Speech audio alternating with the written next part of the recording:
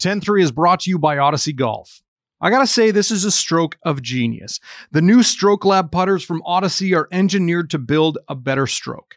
Odyssey completely rebalanced the putter by using a multi-material shaft that moved weight towards the head and the grip. You'll feel the difference immediately, and with every putt, you'll actually be building a better stroke. And a better stroke is what makes more putts. The new Stroke Lab from Odyssey, the #1 putter in golf. Learn more at odysseygolf.com. Violence in Vancouver's underworld flared up again this summer with the death of a prominent member of the Hells Angels. Saminder Grewal from Surrey's Hardside chapter was gunned down at a Starbucks drive-thru last month, the second member of that chapter to be killed in less than a year. I'm Dave Breckenridge, and this is 10-3. We look at what the shooting means for the group, what may have been behind it, and whether it speaks to the possibility of a growing gang war. If you're a fan of the show, and I know you must be because you're listening right now, please take a moment to fill out a short survey. You can find a link in the show notes. Kim Boland is a crime reporter with the Vancouver Sun who's been covering gangs and organized crime. So, Kim, how many chapters of the Hells Angels are there in the Lower Mainland? We currently have 10 chapters of the Hells Angels here in BC. 2 of those chapters, the Hardside and the West Point, have been formed within the last 10 years. This organization continues to expand in the province with lots of new recruits and members entering what they call their program. They don't become full-patch Hells Angels right away. They have to start off as a hang-around. Then they work their way up to a prospect where they get their black leather vest, but they don't have the famous death head logo on the back just yet. When they become full-patch, they have a little ceremony. They get that logo for the backs of their vests. So this group is continuing to expand despite high-profile murders of 2 members in the last year, and despite the fact that there's an ongoing civil forfeiture case that the government has launched against the Hells Angels. We've also seen a number of convictions of members in the last decade or so. So when you say there's 10 chapters, what constitutes a chapter? Well, the Hells Angels themselves call them charters. Charters usually a regional breakdown of the group. For example, across the Lower Mainland, Greater Vancouver, we have the Vancouver chapter, which is actually not based in Vancouver. We have the East End chapter, which is based in East Vancouver. We have the White Rock chapter. Again, it has its clubhouse in Langley. So even though they will take the name of a municipality or a region, they don't always have their base in that area. Hardside, the one we've been talking about, is based in Surrey right now. Despite some complaints about the mayor and the police about them setting up shop in that large municipality. So how did the Hardside chapter come into being? Many members of the Hardside chapter were formerly in the Haney chapter out in the Fraser Valley, and there was sort of a dispute or disagreements between some senior members of the Haney chapter, what we might call kind of the old timers, and some of these younger members. So they broke away and formed Hardside back in 2017. Hardside also has some non-former Haney members. They have some prospects and younger recruits that they've managed to get into their group over the last couple of years. So when you say there was a dispute between some members of the Haney chapter, how does that work when someone goes and starts a new chapter? Do these chapters work together, or are there territorial kind of borders? They don't interact if there are disputes? How does that kind of shake itself out? Well, I think like any organization, there are likely members who don't like other members of the same organization, perhaps even within the same charter or chapter. However, they are part of an international group. They do work together. There are rules that Hells Angels must follow. Some of these have been detailed in various court cases based on minutes and records that police have obtained through search warrants during different criminal investigations. So we know a fair amount about how the Hells Angels works. And they do have to follow certain rules, even if they might personally not get along with an individual in their own group. So what was the role of Saminder Grewal in the Hardside chapter? He was a very popular and high-profile member, even though he had only been a full-patch Hells Angel for the last couple of years. Formerly, he was a prospect with the Haney chapter. He got along with a lot of the younger members. He was very proud of being a Hells Angel. They had sort of the biker prayer at his funeral listed in the little memorial card that they produced.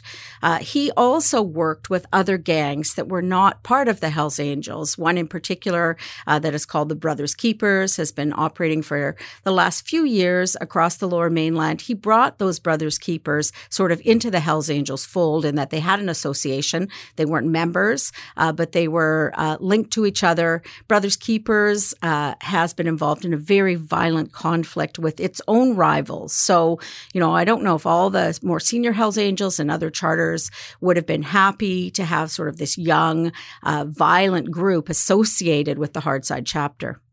So when was Grewal killed? Grewal was getting his morning coffee, which he apparently did every morning at the same Starbucks drive-thru in South Surrey, not too far from the U.S. border. He was literally in the lineup when people pulled up and opened fire on him. He was killed. Amazingly, despite it being a very, popular area, lots of people around, no one else was wounded. The suspects were arrested within an hour, not too far from where the murder occurred. And we now have 2 young men from the Edmonton area facing charges.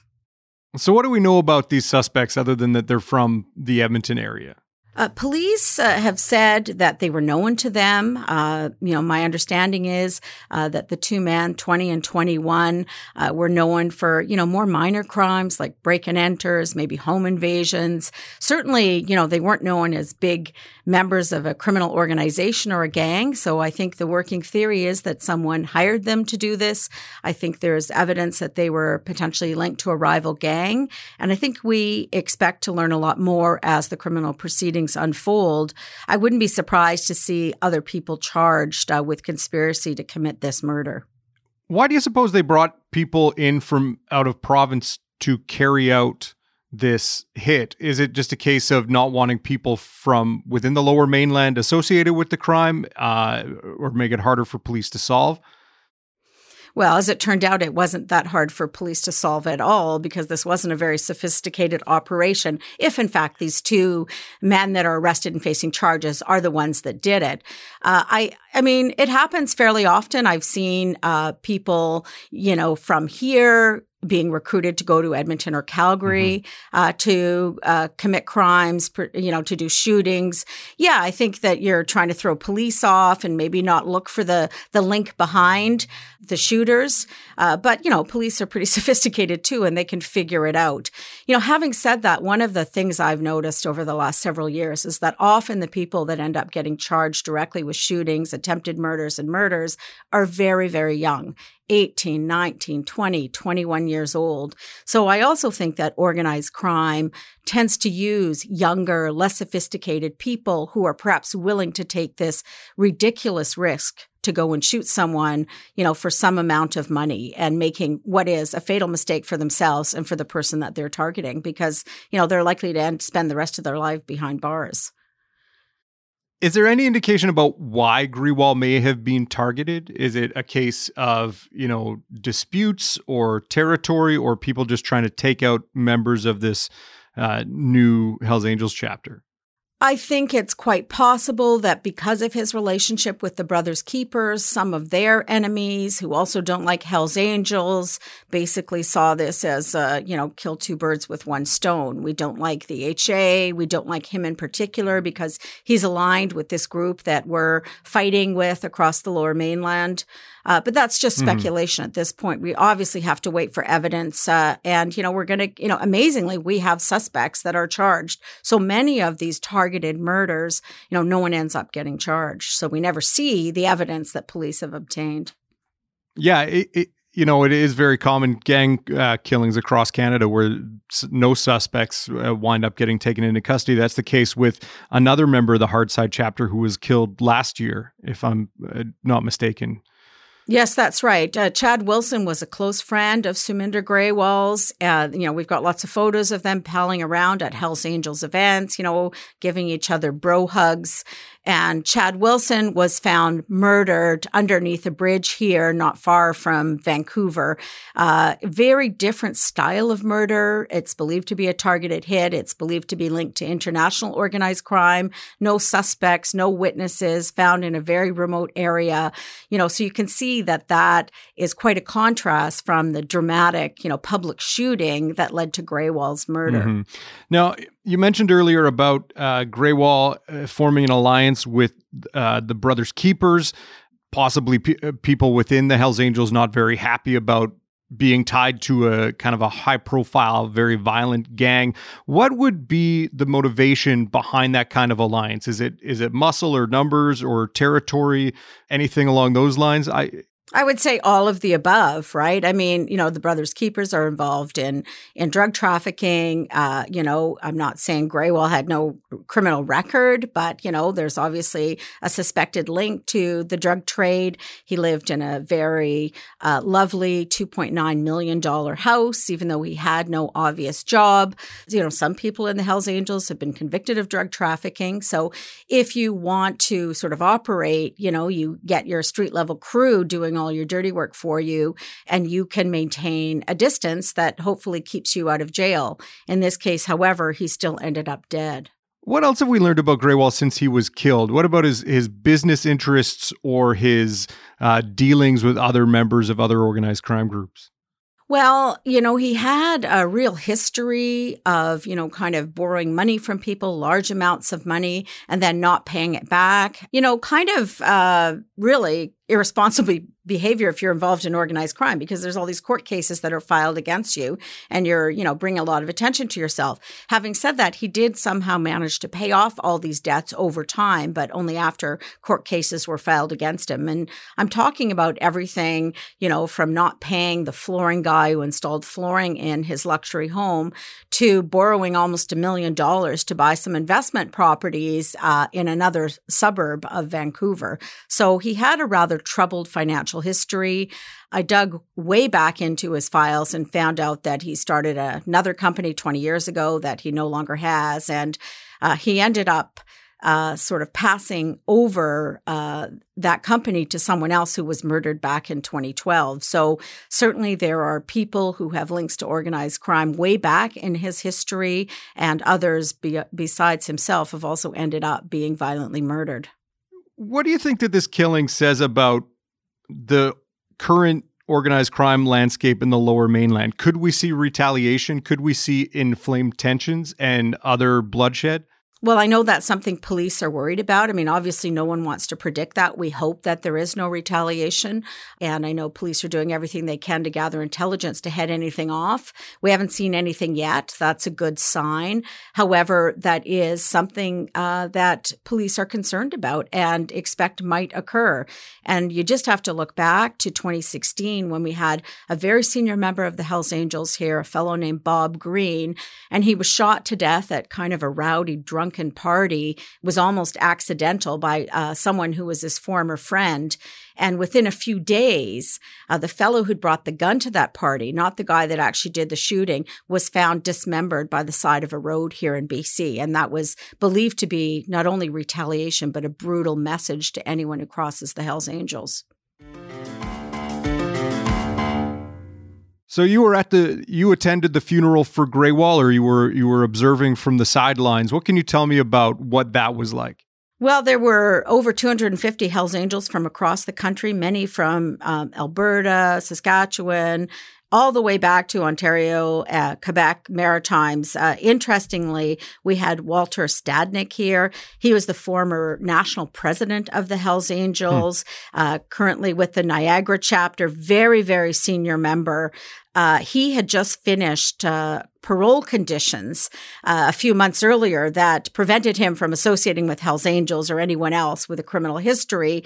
So as soon as those conditions were done, he made sure that he attended this high-profile service. So, it was rather tense. I had a few of these Hells Angels screaming at me, not happy that I was covering this event. Police were monitoring it.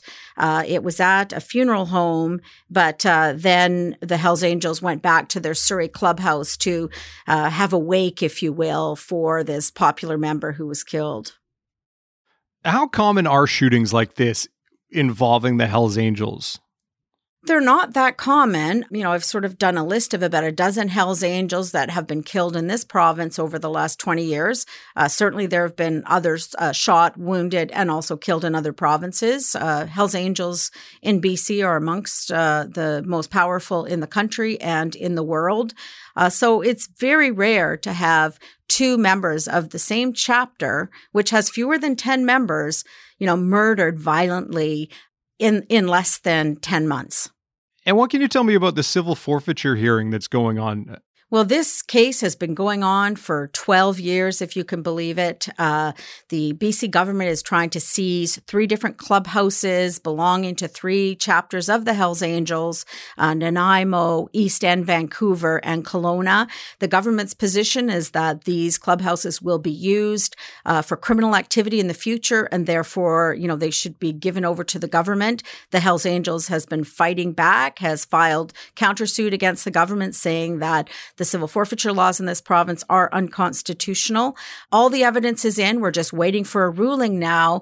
I guess the key to this is that we might have, if the government is successful, the first ever declaration in this province anyway by a court that the Hells Angel is a criminal organization. We've had that declaration in other provinces, in other court cases, but that has never happened in BC. So it's a fairly major case. And regardless of the outcome, I'm sure it'll be appealed by whichever side loses. And when can we expect that to come down? I think sometime within the next month or two. So everyone's sort of waiting for that. There was an interim ruling that was released just this week on a motion that the Hells Angels filed trying to get the case tossed for charter violations, and they lost on that front. So now we're just waiting for, the main case to conclude with the judge's ruling. Now, obviously the police view the Hells Angels as a criminal enterprise, but the fact that the courts in BC haven't, what's the significance if that actually happens? Well, I think it'll be a lot harder for the Hells Angels to say, look, we're being treated unfairly by the police when we're just motorcycle enthusiasts. I mean, that's the euphemism that's become a bit of a joke here. Oh, they're just people who like to ride Harleys around, when we've seen time and time again, links to major cross-border drug conspiracies. I mean, there have been so many convictions of individual members over the last, I'd say, 15 years or so, that they really can't say that there are no criminal links. Now, they're still saying organizationally there are no links to organized crime, and that any member that's been convicted, that's just their own business. It has nothing to do with us as an organization. But, if a court says otherwise, that will be very significant. Well, we'll definitely be watching for when that decision comes down. Kim, thanks very much for your time. Thanks for having me. 10-3 is produced by Carson Jarama. Additional production from Dharma Kwana. Theme music by Bryce Hall. Thanks to my guest, Kim Boland. More from her at vancouversun.com. I'm Dave Breckenridge. Thanks for listening.